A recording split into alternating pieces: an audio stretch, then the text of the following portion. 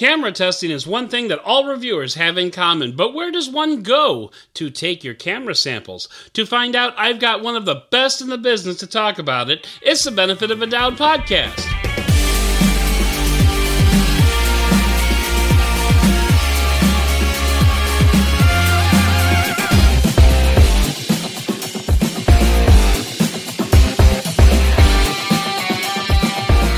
Hello and welcome to the Benefit of a Doubt podcast. I'm your host, Adam Dowd, and this week we're pulling back the curtain twice on you.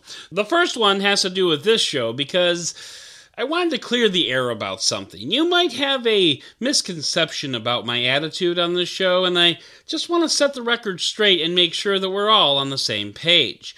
Then, as a reviewer, I often have to put myself in the position of evaluating a camera on a phone by putting myself in very unfortunate circumstances in terms of photography. So I wanted to talk to one of the masters at the craft. Michael Fisher joins me for a peek behind the curtain as we talk about phone reviews, but more importantly, about camera reviews. And we will get to all of that, but first, as always, we have to get to the news of the week. Amazon is an ungodly huge company that has hundreds of thousands of employees all around the globe. Now, with the pandemic maybe possibly coming to a close-ish, decisions have to be made about returning to the office, and credit where it's due, Amazon is actually making a lot of sense here. Instead of issuing a blanket policy to everyone, Amazon is letting team leaders decide what the return to the office will look like. It might remain remote, it might be 3 days a week, it might be all 5, but it's up to the individual teams to decide how comfortable they are and how they can work together the best. And I have to say, good for you, Amazon. Having been a cubicle smurf who worked for a soulless corporation of tens of thousands of employees, I can attest it's very easy for a company to just issue a blanket policy and let HR deal with the fallout. That actually solves a lot of problems, like employees whining that Billy's team gets to work remotely. Why can't our team work remotely? And the correct answer to that criticism is shut the hell up and go back to your hole, clown. So really, good for you, Amazon, for taking the bold stance. And team leaders, good luck with all your whining direct reports. I'm sure they won't be at all annoying. The latest James Bond movie, Die Today, Another Time for Tomorrow, or whatever it's called, came out recently, and to celebrate, Digital Trends put together a list of the top 20 gadgets that 007 used over the years, including cigarette rockets, exploding toothpaste, and ski pole guns. It's a fun little reminder that basically anything can be turned deadly once you put Hollywood's mind to it. Anyway, this is a fun little roundup piece, and I thought you might like it. Personally, while the Alligator Submarine checks a lot of boxes for me, my personal favorite has to be the bagpipes that turn into a flamethrower and a machine gun. I mean, it's not because there are actual bagpipes out there that are actual flamethrowers. Just trust me, Google it. It's actually rather spectacular. Of course, according to the article, Bond never used the bagpipes, which is really just a shame. Maybe there'll be another Bond movie that we could rectify that. We all like to think that police officers have the general public's best interest at heart, protect and serve and all that, but as it turns out, police officers in 2021 are getting a bit lazy when it comes to trying to figure out who is going out there and doing all the crime. Forbes reported this week that investigators in a human trafficking case used a warrant to try to get Google to release the names of anyone who searched for specific search terms. The warrant was supposed to be a secret, but whoopsie, it's out there now, and just yikes town, population everyone.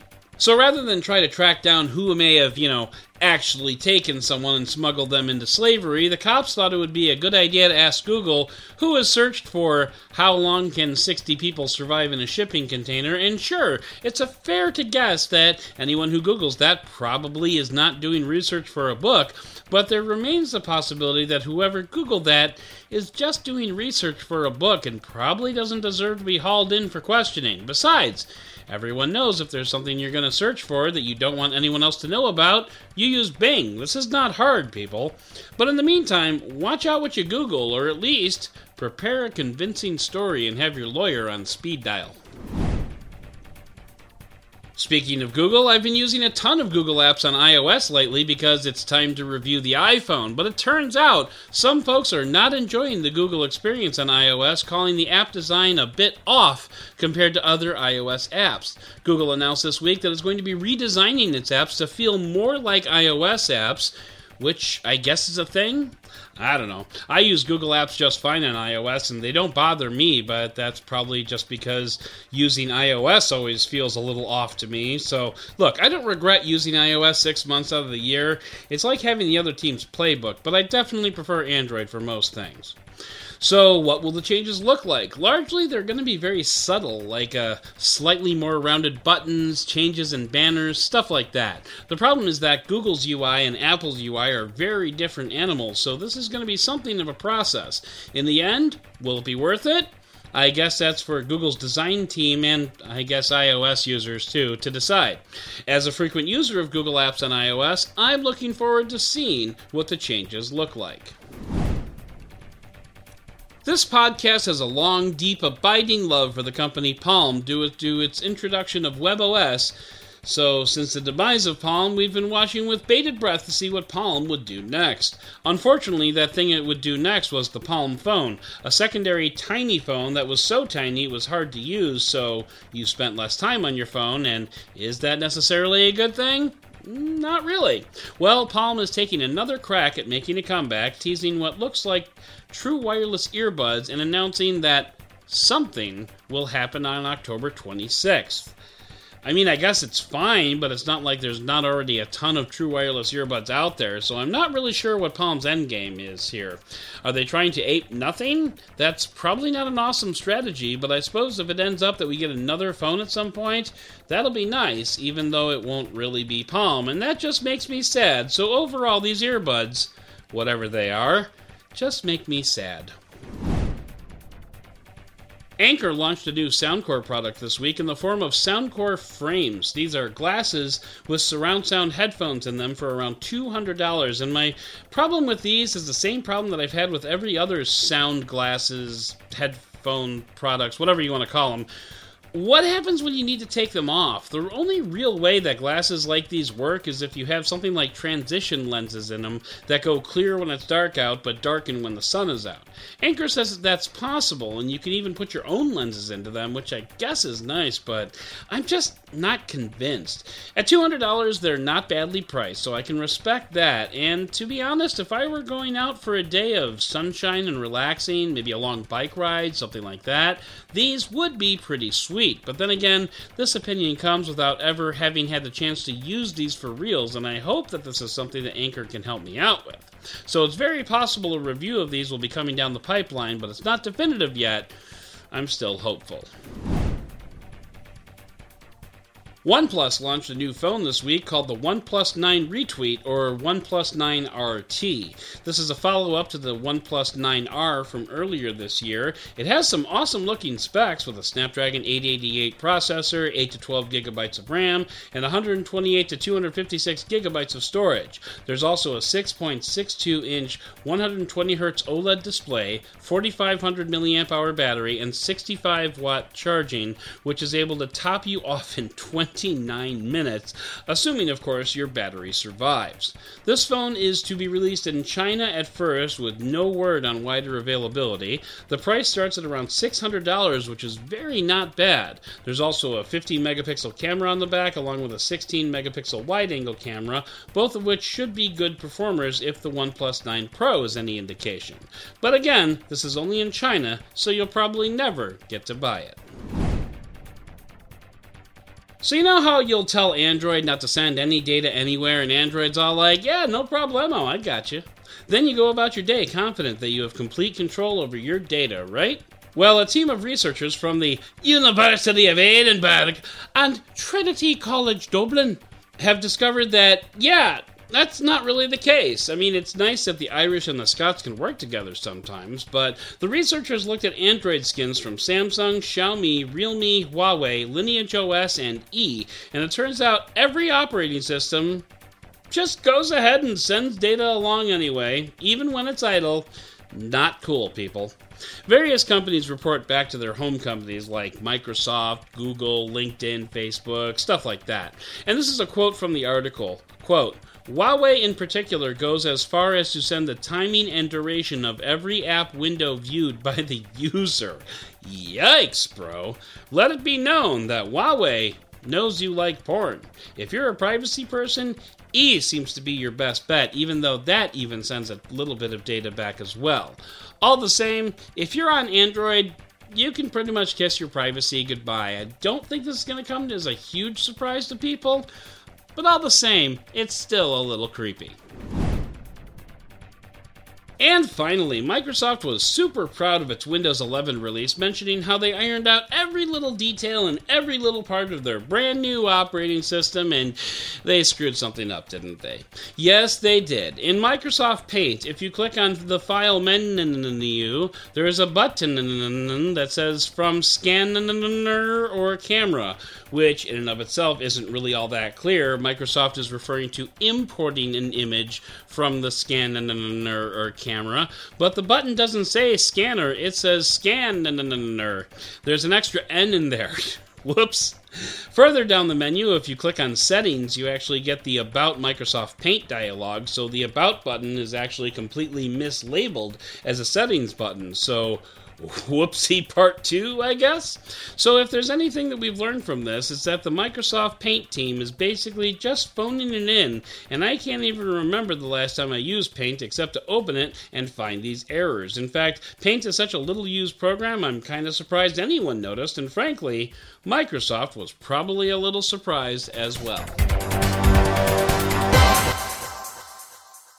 Backend, application, API, bugs, attachment, DevOps, backend, frameworks, backward compatible, oriented, natural language, software, blue text editor, bookmark, version control, Boolean web server. Welcome to Tech Yeah.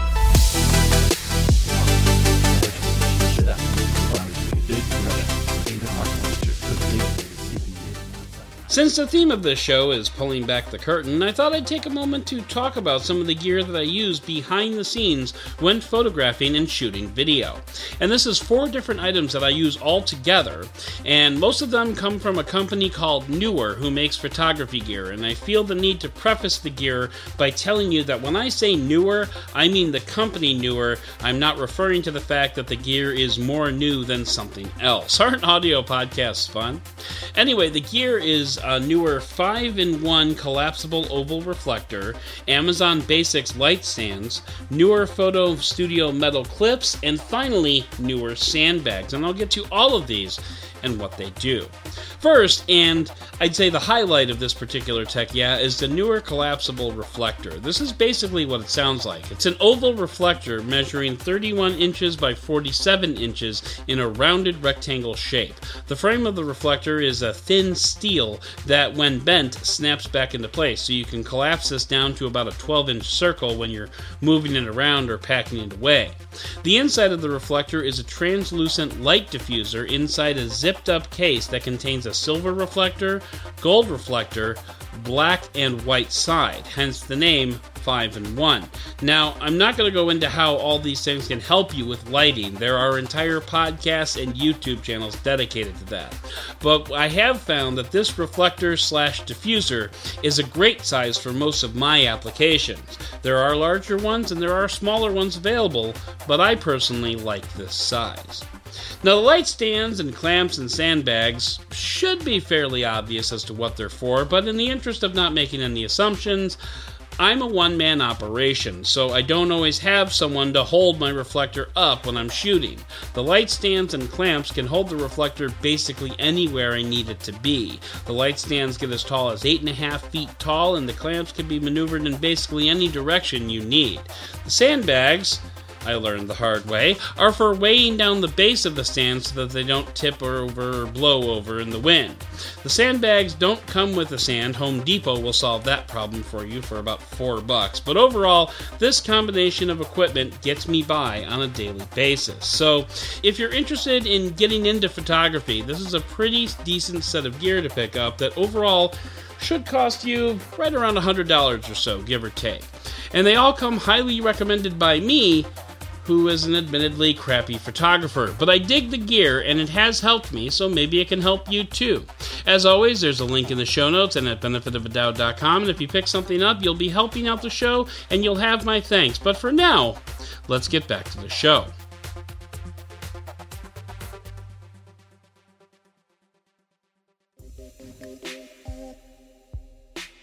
One story that I read this week has to do with Tesla's self-driving beta and the disclaimers that users have to sign in order to receive the beta. This is actually going to be a news item, but I wanted to address something in this story that would take longer than a couple of minutes, so I hope you'll bear with me. First, let's get to the news story itself. Vice reports that users of Tesla's full self-driving beta have to sign a sort of agreement in order to receive the beta. The agreement is the typical, you must remain attentive at all times, yada yada, we've heard about that in the past. But the agreement also limits what users can post on social media, and one line of this agreement stood out to me. It says, quote, "Do remember that there are a lot of people that want Tesla to fail." And suddenly it occurred to me that if this show were more popular, and if Tesla actually bothered to listen to it, I might be one of the air quotes people that Tesla is referring to. And here's the thing. That is absolutely 100% not the case at all. And if you're staring at your phone right now with a quizzical look on your face like a dog that just heard a weird noise, I wouldn't be surprised, which is why I feel like I need to explain this. I love technology. I love technology, and I love that we are living in the time that we are living in right now. This is a genuinely exciting time to be alive. I can put a camera 400 feet in the sky and see what my neighborhood looks like. I can get a lunch delivery from a robot. I can tell an app what groceries I want and have them put in my car, and in some cases I can even ride in a car with no driver in it. This is all amazing stuff, and it's wonderful. But a lot of my show, and a lot of my humor of my show, seems negative. I'm critical, and I point out flaws in what companies say or do. I criticize Elon Musk for putting autopilot in a car. I make fun of folding phones that crack down the middle for no reason. I make fun of Jeff Bezos' space stick, and to be honest, all of those things are really cool. Well, okay, except for the space stick thing. I'm actually really just making fun of that. But I'm critical of these companies and these technologies because I'm such a huge fan of them. And this is very similar to how I view my favorite sports teams. I love the Chicago Cubs so much that I can't stop ridiculing them when they suck. And by the way, they suck a lot. But the reason I ridicule them is because I want them to be better, and I so desperately want them to be better. And the same goes for technology. I want every phone to be the perfect phone. I want every product to be a perfect product, because I usually only review products on here that are cool in some way. And that coolness can be, in theory, or it can be in practice. Like, I've reviewed a few items that had some really good ideas, but poor execution. And I've reviewed some products that sound really stupid, but turn out to be lifesavers. The point is, I very much want everything that I look at to be awesome, but inevitably, everything has flaws, and as a reviewer, it's my job to point out those flaws. Similarly in news, every company has flaws. Some, like Facebook, are basically one giant flaw from the start. Others, like Microsoft or Google, get a lot of things wrong, but also get a lot of things right. The point is, I'm a fan of technology and I love it. I love every part of it. Except for, facial recognition that's used to invade privacy. That's not a winner. But most everything else, I love it. And I want it to be great. So let's circle back to Tesla here. Autopilot. I want autopilot in every car I drive for the rest of my life. But I don't want it to be called autopilot because it's just not. It's a case of brilliant and stupid marketing all at once because, there's no such thing as bad press, then it's just brilliant. But it should not be called autopilot at all, ever. It's not autopilot. It's more like helper probably pilot. And that doesn't mean I want Tesla to fail. I never want any kind of technology to fail, especially when it's in the hands of normals. That's going to ruin somebody's day, so I will never root for that to happen. Rather, I'm going to do my job as a technology expert and point out flaws where they are, because trust me, they're everywhere. And part of being a reviewer means that you have to point out flaws despite the negative connotations. So I am not in fact one of those people rooting for Tesla to fail. I very much want want Tesla to succeed. But you can bet if Tesla, Google, Amazon, Facebook, especially Facebook, drops the ball, I'm going to be here to tell you about that too, because at the end of the day, that's my job.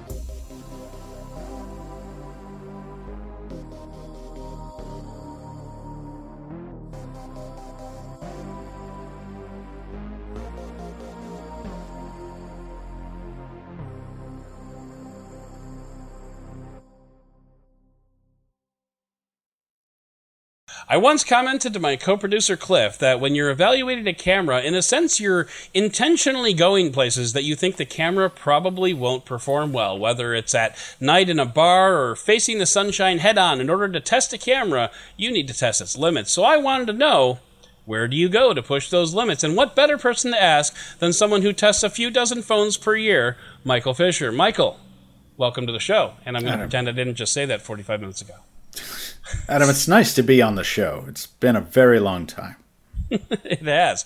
So the reason I wanted to talk about this was because, you know, when you're evaluating the camera on a phone, you often have to put yourself into situations like, you know, a lot of the commentary around cameras and phones is, you know, low light situations and HDR, and, you know, it's situations where you're like almost pleasantly surprised that this photo didn't turn out like crap. So, like, I just think it's kind of funny that as reviewers, we constantly put ourselves in those positions to test, you know, various cameras in those situations. And so, like, I don't really want to get into the why so much or the how.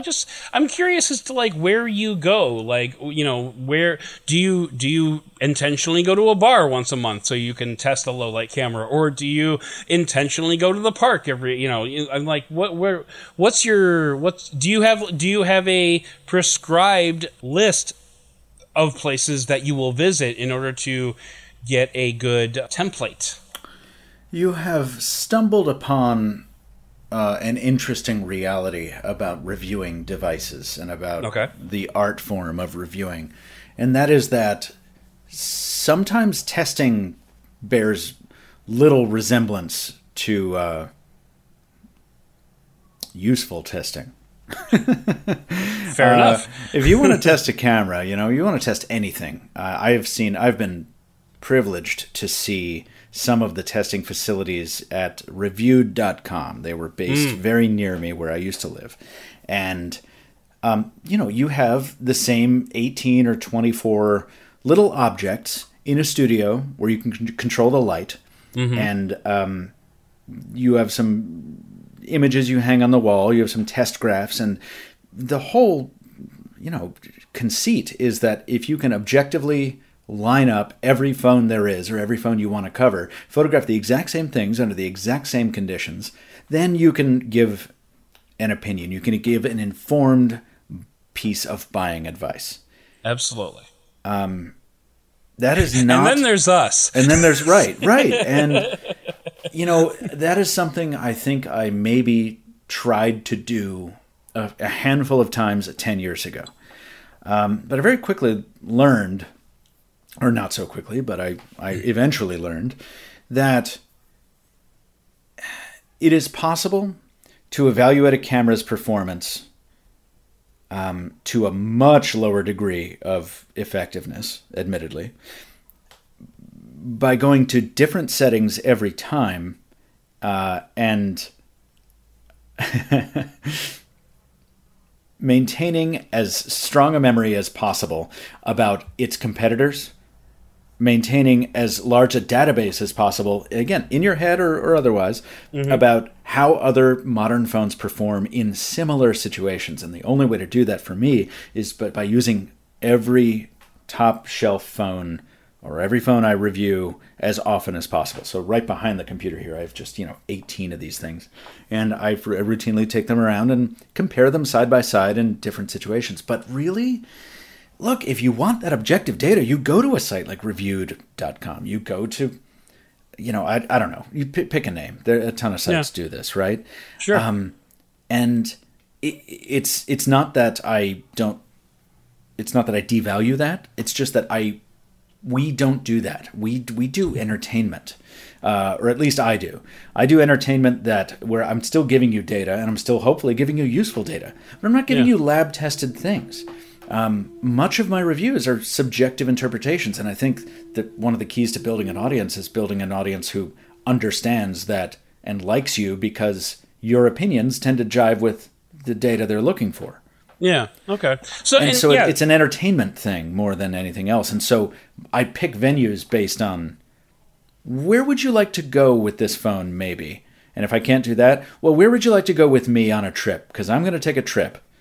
Credit to David Kogan for putting this idea in my brain ages ago, because we often travel together. David Kogan at the Unlocker. Where would you like to go with me that might be fun to look at through the lenses of this phone? That's more important to me than delivering lab-sanctioned results because of the nature of my content. Yeah. Well, and I mean, there is something to be said for objective data, 100%. Of course. But I think like, I don't necessarily go by that objective data because to me it kind of feels artificial. It feels like, it feels like it's like synthahol versus alcohol, to go back on the Star Trek metaphor that we've been talking about Star Trek a bunch today off the air. So just go with it. But to me, like in my world, that's kind of the difference is, and speaking of which, I'm going to open a beer. But anyway. Yeah. I mean, I don't agree that there's artificiality to the process. Like, it is not a real world use case, I will say, as I think what we might agree on. It's like, sure. That kind of testing does eliminate the variables inherent in, just the other day, I was photographing the Manhattan skyline and a bird flew into the frame. A totally random, not easily reproducible event. And the Galaxy Z Flip 3 processing decided to make that bird have one wing, and the bird's body disappeared. It was just, it entered the frame for a second, and it was gone, and that's what the processing did. Right. But, I'm not going to claim that, as a result, my testing is superior. It's not. It's just sometimes you have random things that roll up, and my objective is really to produce a video that is as close to the truth as I interpret it, but also to have fun in the process. Yeah. And okay. For me, that means not going to the same bar every time. No, it means choosing as many different varied destinations as I can, and ideally experiencing something new or re-experiencing something that was fun again through the lenses of a very, very new device and trying to evaluate it in that sense. So it's not scientific, but hopefully it's fun. Interesting. Well, I know that my viewers will very quickly recognize the Streamwood City Hall because that's where I go for my nighttime shots. Because as it had, so like I had this realization. This was, I think it was while I was doing the iPhone 12 Pro. Mm-hmm. Anyway, I had this realization that I live out in the suburbs of Chicago, half an hour away from anything that anybody would ever want to go to. Like, nighttime in my neighborhood is very different than nighttime in, I'm going to use a local example, but Wrigleyville, like the area around Wrigley Field, which I know that you have visited once or twice. But anyway, sure. And the main reason for that is because in the suburbs, they don't like spending money, so they put one streetlight on every corner. Whereas in the city, in the city of Chicago, there's a streetlight every 100 feet. So you end up getting this like ambient light that is like practically blinding to someone who lives out in the suburbs because you're looking around and you're like, wow, how could anybody ever take a bad picture out here? Because it's all about the lighting. But like, and so that's why I tend to go to the Streamwood City Hall because they have, the lighted sidewalks and they have overhead lights all over the place. And, they have these lights on until like midnight every night. So I guess that's my tax dollars at work. But I also, they also have like, cannons that you can shoot, and there's a sculpture garden there. So it's a nice place to go. And I can get, that way I can take the same kind of like somewhere in between you and the lab circumstances where I can walk the same path and I can, hold the phone the same way and I can, do a dozen phones in that same area, and I can kind of compare them against one another. So Yeah. one thing I wanted to touch on, when you say you have 18 phones laid out, you don't take... How many phones do you take with you on a typical photo excursion? No, yeah. I mean, obviously not 18. I'll give you an example. The Governor's Island, which I just went to, where I was using the Pixel 5a, because that was the brand new one, where the camera is a major focus of that phone, obviously. Yes. And I had the Flip 3 with it. I had the Fold 3 with it because I wanted to evaluate them alongside, because it is important to take a $2,000 phone almost, or an $1,800 phone, and evaluate it in the shadow of a $450 phone that, spoiler alert, usually does better. And then it in the same on the same trip, I think I rounded that out with the S21 Ultra, because I knew I was going to be taking long distance shots and I wanted to compare the zoom quality between them. Oh, and an iPhone 12 Pro Max. So really, the phones that are relevant to the coverage. The phones that are relevant to the coverage, and to prospective buyers. It's like what. I cannot envision a buyer looking at the Z Flip 3 and considering it and saying, now, how is this camera going to measure up to that of the, Oppo Find X3. Right, LG Wing or Oppo Reno, whatever. It's like, you kind of have to just use your brain a little bit, add some context in an intelligent way. That's what I try to do every time. Sometimes, it doesn't always work out, but it's usually about a 4 or 5 phone spread on those comparisons. Gotcha. So, do you have any type of environments that you typically try to hunt down when you're during the, or does it just happen to be where you happen to be? Yeah, well, again, it's dependent on the device too, right? If it's a Pixel, I will try, and I failed at this, frankly, with the Pixel 5a, but it wasn't a real review. It was just frankly a rush job, which I said in the video. Right. If it's a Pixel, I'll try and get an astrophotography shot. Yeah. If it's a Sony Xperia, I will try my best to use it. I will try my best to evaluate the strengths that Sony is advertising with that camera. Now, again, so you don't always succeed. Right. But yeah, it's contextually relevant. I want to cover that Leica lights. This is the second podcast, and I haven't looked up how to pronounce lights. If the E is before the I, and it's a German word, it's Eits, so lights. One. I want to take that to City Island, which is an island off the Bronx in New York, because I want to see what that looks like through some Leica-inspired color filters. I want to see what these abandoned boat yards and seafood restaurants look like, because that, to me, is... I'm just curious, and I think a lot of people would be curious. What does it mean to have the grittiness, the simulated grittiness of simulated film, reflect the reality, the gritty reality of a place? And that's not an insult. I love City Island, but it's a place that is not spotless in a way that I find very appealing. So, it really is a case-by-case thing. Interesting. Okay. Well, I very much appreciate you joining me to pull back the curtain on this little aspect of being a reviewer, and I hope that we can have you on again and pull back the curtain a little bit more sometime. I look forward to that. Thank you, Adam. Thank you for having me.